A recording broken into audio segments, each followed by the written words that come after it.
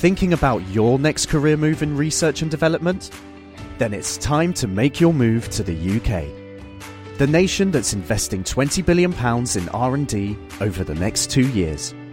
The nation that's home to 4 of the world's top research universities. The nation where great talent comes together. Visit gov.uk/great talent to see how you can work, live and move to the UK. Why do people go bald? Why are baboons' bums red? What's a light year? Why do leaves go brown in the autumn? Why do monkeys like bananas? Why do some things glow in the Why do dark? animals not understand you? Why do my receipts fade after a year? Don't know the answer? Ask the Naked Scientists. Hello and welcome to this week's Ask the Naked Scientist with me, Sue Marchant, and Chris Smith.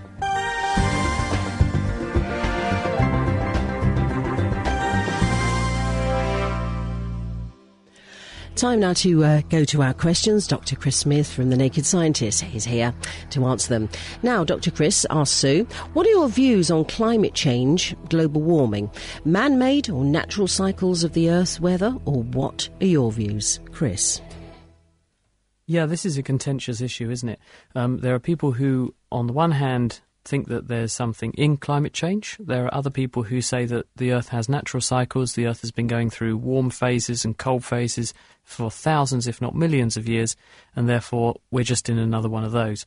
I think really for me, the evidence came together and crystallised into a bit more of an understanding on this when I went to Australia, because I began talking to a number of scientists there back in 2004 who were working on this, and they showed me some data and presented to me evidence that I hadn't really understood or appreciated before, and that's when I think I became a climate change supporter.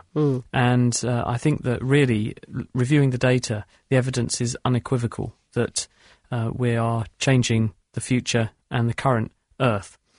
Now, if you think about it logically, you can't expect to change the levels in the atmosphere of a whole planet by 30% of one gas, CO2, because the levels of CO2 have gone up by over 30% in the last 200 years, and they're not to be consequences. Now, the one thing that will definitely happen is that carbon dioxide is an acid anhydride. What that means is that when it dissolves in water, it makes acid. So if you put lots of CO2 into the atmosphere, regardless of whether it changes the planet's weather, it will definitely change the marine environment.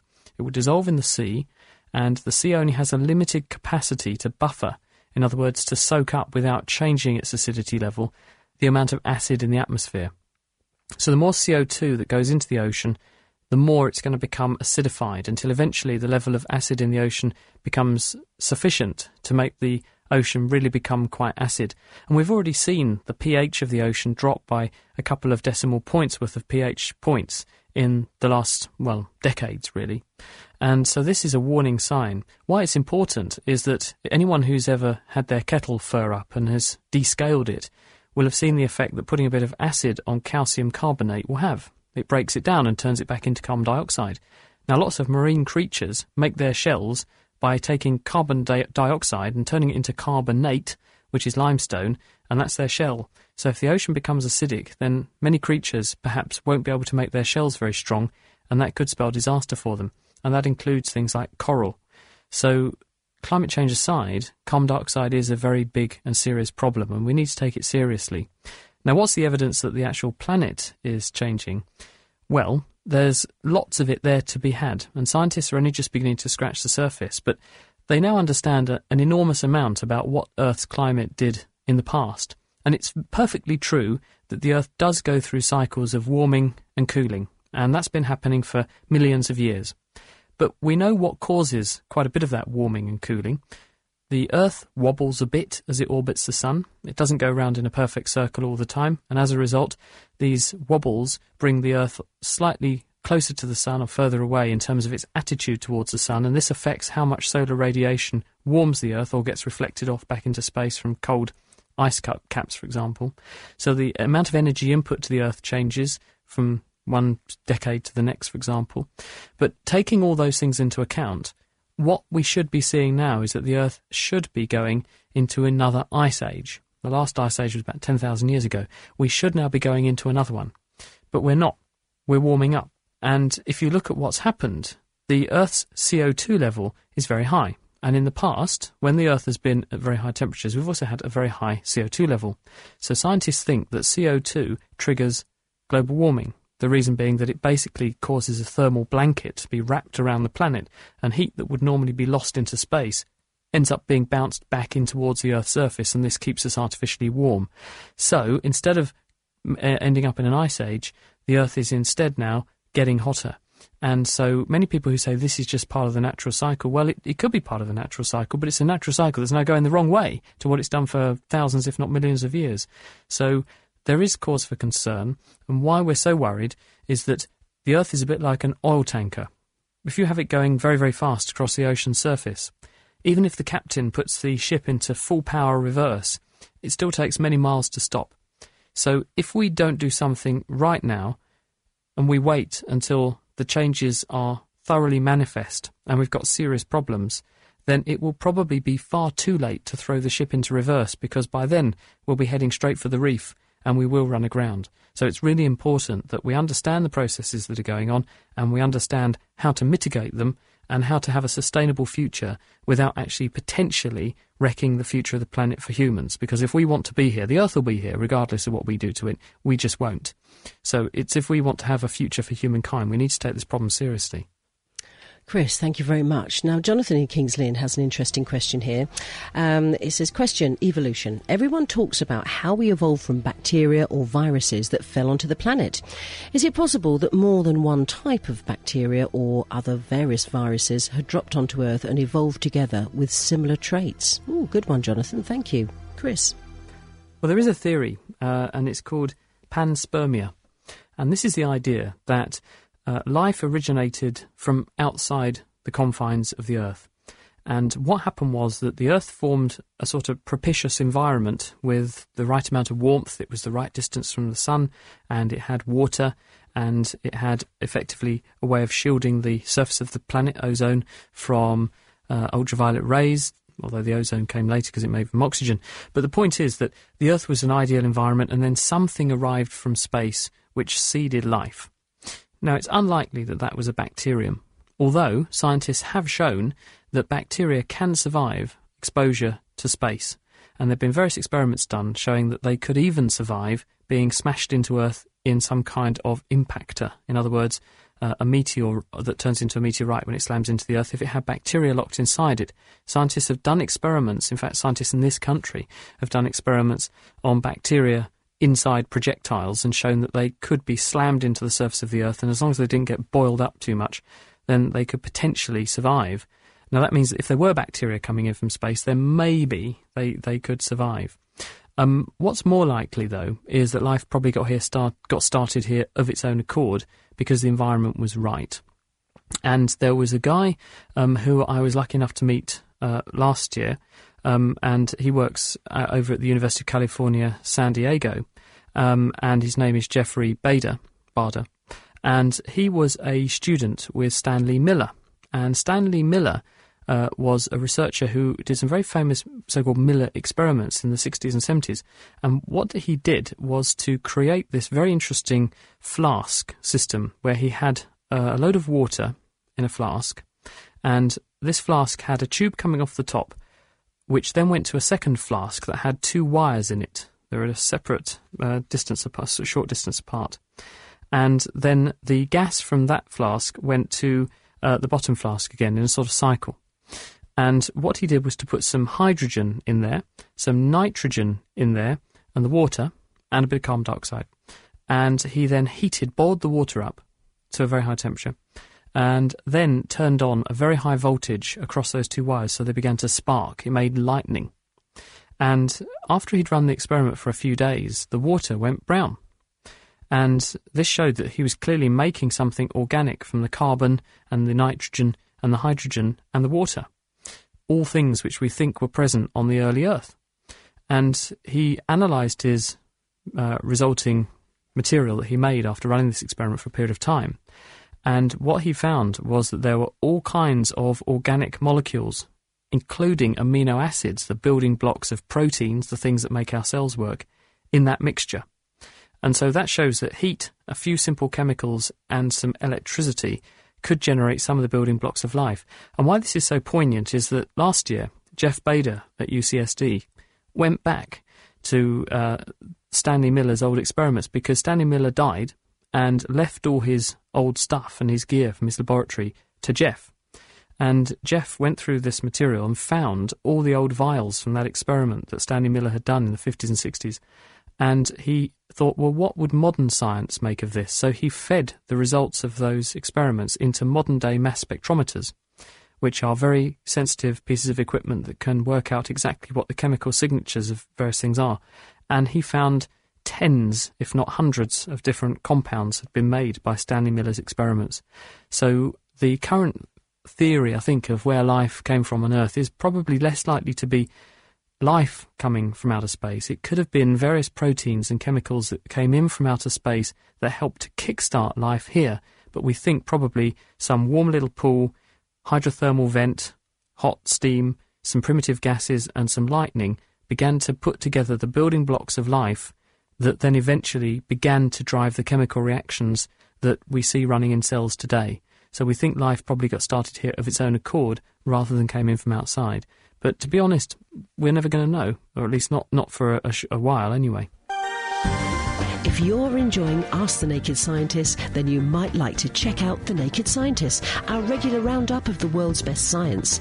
Each week we take a look at the latest science news, talk to top researchers working at the coalface of discovery, and also get our hands dirty with a science experiment that you can join in with too. So make it a date and prepare to strip down science on the web at nakedscientist.com/podcast. Good evening to Tony. Good evening, Sue, my dear. Ah, lovely to hear from you, Tony. And you? What's your question, my darling? Right. I've seen quite a few things about the brain, and when they put them in, I think this is a scanner or something like that, they can see bits of the brain light up when it's stimulated by something. And I wondered, if you could tell us a little bit more about it, really, especially, say you've got a criminal, or whatever sort of criminal, could be a sex criminal or something with, nasty. Do bits light up that wouldn't light up on a normal person? And if so, we could zap that bit to stop them being like it. Chris? Only it were that simple. Oh. First of all, let's look at the question of brain scans and how they work. Yeah. This really has unleashed the power of science in a very big way, because before, the brain was this mysterious thing that we could only sort of prod and poke at and record with sticking needles into it from very small numbers of nerve cells, and really our understanding of the brain didn't really come alive until what's called functional imaging came to town. And functional imaging comes in a number of flavours. One way to do it is to use something called PET, which is positron emission tomography.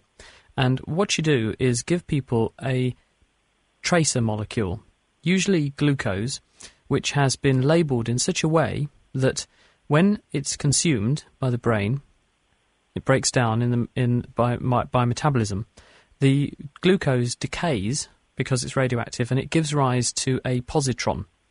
And the positron comes whizzing through the skull, and it can be picked up by a detector. And the theory is that if you give someone this radio-labelled glucose, then the bit of the brain that is most active doing a certain job will use more energy, and therefore more glucose will go to that area. And so if you record for long enough, you will see more activity, more breakdown, more radioactivity congregating in the area where the glucose is going than in other bits of the brain. And if you subtract one from the other, you can see which bit of the brain, therefore, is effectively lighting up when it's doing a certain job. So you put someone in a scanner, you get them doing some kind of fruitless, pointless task to get some kind of baseline activity, your control, or you just get them to think sweet thoughts themselves, and you record what the activity profile of the brain is. And then you start getting them to do things. It might be moving an arm, it might be looking at certain types of pictures, it might be identifying colours, that kind of thing. And you then ask the brain, well, which bit is becoming more active? And by spotting where the radiation is coming from, you can pinpoint which bits of the brain are active. And that has helped scientists to understand a lot more about the localization of function in the brain. We had a a fairly reasonable idea as to which bits of the brain, grossly speaking, did what. They were divided up over 100 years ago by a scientist called Brodmann, who divided the brain into more than 40 different regions, areas of Brodmann. They all got numbers which do different jobs. But this approach enabled scientists to begin to understand in much more detail which bits selectively of the brain and which bits at once were involved and co-recruited to do certain jobs. Now, that's one way of doing it. Another way is to use something called functional magnetic resonance imaging, fMRI. And this is pretty similar, except that here, instead of using PET, what you're doing is you put someone in an MRI scanner, and this uses magnetic resonance imaging, so it's very, very high quality imaging, very high resolution, and you give people the task that you want them to do, and the scanner is able to look for where the brain is using oxygen. So in other words, where you get an enhancement of blood flow, because when the brain becomes active, it needs more energy, so it increases its blood flow to the bits of the brain that are becoming more active. Therefore, the blood flow goes up in that region, and therefore you can detect that. You can detect that increase in blood flow through the tissue using the MRI scanner, and therefore you can work out, again, at very high resolution, what bit of the brain is doing what job. And that means that then you can home in on certain bits of the brain that are involved in doing certain tasks. And again, this has added the ability to ask people to do complicated tasks in the scanner whilst looking very, very high detail at the surface of the brain and the interior of the brain as they do those tasks, and you can therefore work out which bits of the brain are involved in doing what. In terms of whether this could be used therapeutically, the answer is, well, it certainly helped us to identify which parts of the brain might be going wrong in certain conditions. So scientists are now putting people who have certain psychiatric conditions or neurological conditions into brain scanners and comparing the imaging from their brains with people who don't have that condition. Mm-hmm. And this is helping to show why people have certain conditions. People who have eating disorders show that certain parts of their brain, especially a part of the brain called the insula, which is where the brain seems to match up how behaviour relates to the impact that behaviour will have on the body. They seem to have a difference there if they have an eating disorder. People with obsessive-compulsive disorder. Scientists at Cambridge University showed a couple of years ago what actually is going on in the brain when people who have obsessive-compulsive disorder want to have their obsession. And they've homed in on a certain area which seems to become too active in people who have that condition. The next step, of course, is to then start saying, well, can we do anything about those conditions? Now, unfortunately, no one would probably support your wish to zap the bit of the brain that's doing that, because unfortunately bits of the brain that do bad things probably also do some good things. Yeah. So if you took them away altogether, then you'd leave the person disabled. What we want to do is to work out how to disable the bad behaviour, leaving the good bit of the brain intact. And so there are various drugs that can help with that. And so this kind of imaging, what you can do is to use drugs and put people on various medications and then do the tests again and see if this changes selectively the imaging profile, the bits of the brain that are being recruited, and see if you can make the person's brain profile, the imaging, look more like a normal brain profile.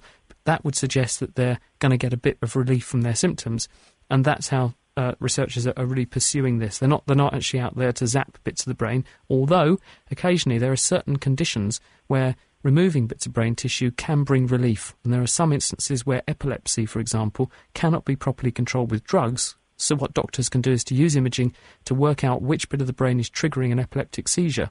And then they can go in with very high precision and remove just that piece, or take out just that tiny piece of the brain that's malfunctioning, and then the person doesn't have any fits anymore. Tony, have you taken all that in? Yes, I think I got it. He does explain so very well. I know. That's why he's here. Tony, thank you very much for your question. Thank you. Dr. Chris, Charlie in Swaffham says that his wife brought a transistor radio for him so that he could listen to it in the garden. It's battery operated, and after having it for a week, he's found that the expected life of the batteries was 6 hours. How does this transistor radio go through these batteries so quickly, and does this reflect how much energy other electrical appliances use that we run from power points in the home? Chris? Well, the electronics inside a radio will determine how much it consumes. In other words, there's a number of things that the radio is having to do. On the one hand, it's having to receive a radio signal. If it's got a display, which it has to light up, or a memory to hold some kind of memory of where the radio stations you've been listening to are on the dial, those things all consume memory. And then, of course, it's got to decode the signal, especially if it's a digital radio, and then it's got to turn it back into sound waves, and that means amplifying electrical signals to make them into bigger electrical signals that can then be used to move the speaker, and that speaker moves air, that becomes sound waves, and then you can hear it. So there's no such thing as a free lunch. So basically, if it's consuming batteries at those rates, that's because the electronics inside the radio are burning off the energy at that kind of rate. And yes, if you plug that in your home, then it would continue to use energy at that rate. And this is part of the problem, because many of the times we plug various appliances in and we just don't realise how much energy they're really using. The kettle, for example, you'd have to pedal your bike up a very steep hill for a very long time to burn off the same amount of energy, or even store the same amount of energy in a generator with your own body that it takes just to boil the water to make a cup of tea. So it's because we take energy for granted in the form of electricity that we've become really quite complacent about it. And I think sometimes actually having to see how much things use in the real world is a real eye-opener for me, certainly, when I do things like that. We've got Curtis the cabbie from Royston, who says, bearing in mind coastal erosion, rising sea levels and global warming, where would you move your family for their long-term health and well-being? Probably to the moon, I would think. No, I'm just joking. In fact, on this week's Naked Scientists, we'll be talking to a researcher from the University of Bristol who has just published a paper in the journal Science this week, in which he has been looking at the rate at which Greenland is losing ice. Now, Greenland has enough ice locked up on its surface to raise global sea levels by 7 metres if it all melts. Gosh. You might say, well, what's the worry there, because it's not melting? Well, it is, unfortunately, and it's melting at the rate of 273 cubic kilometres of ice every single year. And that's enough to raise the whole sea level around the whole world by 0.75 millimetres every year. So it's a very, very big problem. And if the whole of Greenland melts, which it could do, and sea level rises by 7 metres, that means most of the UK will be underwater. So the Pennines is a good place to go and live, because those are our high points. You could go there. The Lake District, I think, will still be above sea level, so that will be quite a sought-after location. And, of course, quite a bit of Scotland will, because it's highlands, will be above the water. But most of these places, especially Cambridgeshire, low-lying fens, no, all gone, I'm afraid. How scary is that? All right, well, let's get to saliva now. Petra in Yarmouth says the human mouth produces about 1 litre of saliva a day. How and why do we produce it, and what purpose does it serve? Well, it's mainly lubrication and protection. If you have, a good example, a good thing to think about is if you took your dry skin and just rub it over a surface, then you'll notice that friction builds up and it gets hot. If you, on the other hand, make the surface damp, there's much less friction. So saliva is partly there because that way it makes it easy for your tissues to move around, your tongue to move around your mouth, and for you to speak. It also makes it easy for you to get food in, chew food up, lubricate the food, break it up into bite-sized chunks, quite literally, and then swallow it, because you've got to propel boluses, chunks of food, from your mouth all the way down into your stomach. And if they were trying to rub against dry tissue, you can imagine the sticky mess. You'd soon get clogged up. So saliva is very important as a lubricant. And to help that happen, the body, when it makes saliva from your salivary glands, of which you have the parotid gland in front of your ear, your sublingual glands, the ones under your tongue, and your submandibular glands, the ones under your jawbone on each side, they also add to this watery mixture, which is actually made by filtering the water out of blood that flows through those glands. It also adds proteins, and one of those proteins is called mucin, and mucin is slimy. So that's your mucousy protein, which makes actually your saliva very slippery, which is why things slip down easily. Now, the other thing that saliva does is provide defence, and the other thing that your salivary glands add to it are antibodies. You have a class of antibody called IgA antibodies, and these are very good at soaking up or neutralising foreign invaders. So it's your first line of defence against food poisoning, bugs coming in from the outside world, viruses that you breathe in or inhale or put into your mouth on your fingers and things. So these antibodies are there to bind onto them and kill them. And there are also other defences in the form of enzymes, including one called lysozyme, that can break down bacteria. So saliva is very, very important because it protects you and lubricates you. All right, let's go ahead to this one here. How much research is being done for alternative energy sources at the moment? Is there anything new that's come about? Well, the answer is that there's a huge amount of effort to try to work out how we can avoid releasing CO2 into the atmosphere. Traditionally, underrepresented areas include solar energy, and that includes solar photovoltaics and also solar heating, putting energy into water. But also people are looking at where we actually put most of our CO2 into the atmosphere and why. And 40 or 50% of the average individual's emissions come from the place they live in, their home. So there's a big emphasis now on saying we could make a very big and dramatic difference to the amount of energy that we waste by insulating our homes properly and building more efficient houses and making the houses, the way in which we live in them, much more energy efficient. So that's where a lot of effort is being put, not just in terms of generating electricity, but making what we do with it and what we do with the energy that we have go further. Sue has sent a text in here saying saliva. She's heard that baby's breath is so sweet compared to an adult's because they produce so much saliva, killing the bad breath bacteria. Is that true?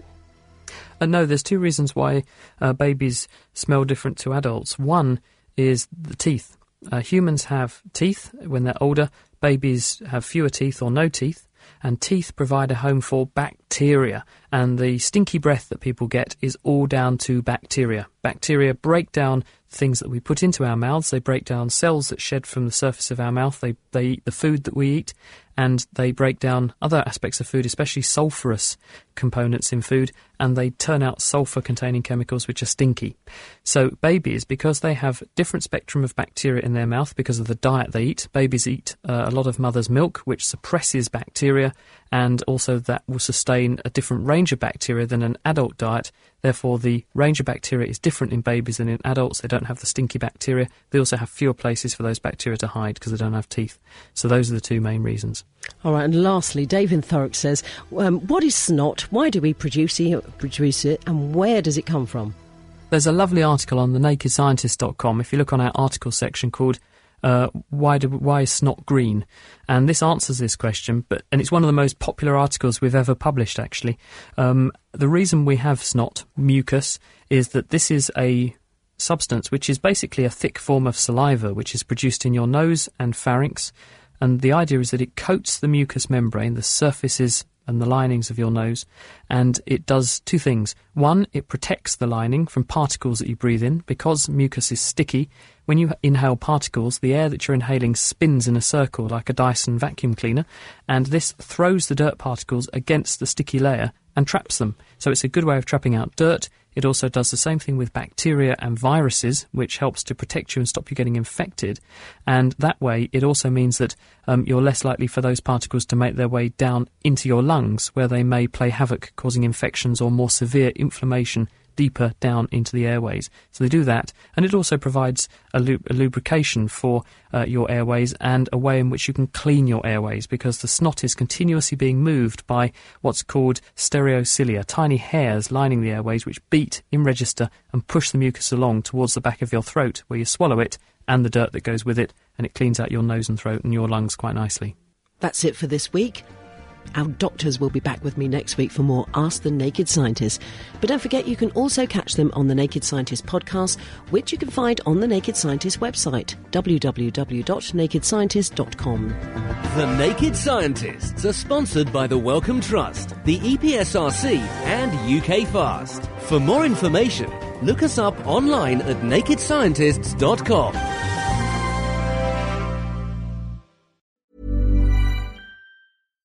Thinking about your next career move in research and development? Then it's time to make your move to the UK. The nation that's investing £20 billion in R&D over the next 2 years. The nation that's home to 4 of the world's top research universities.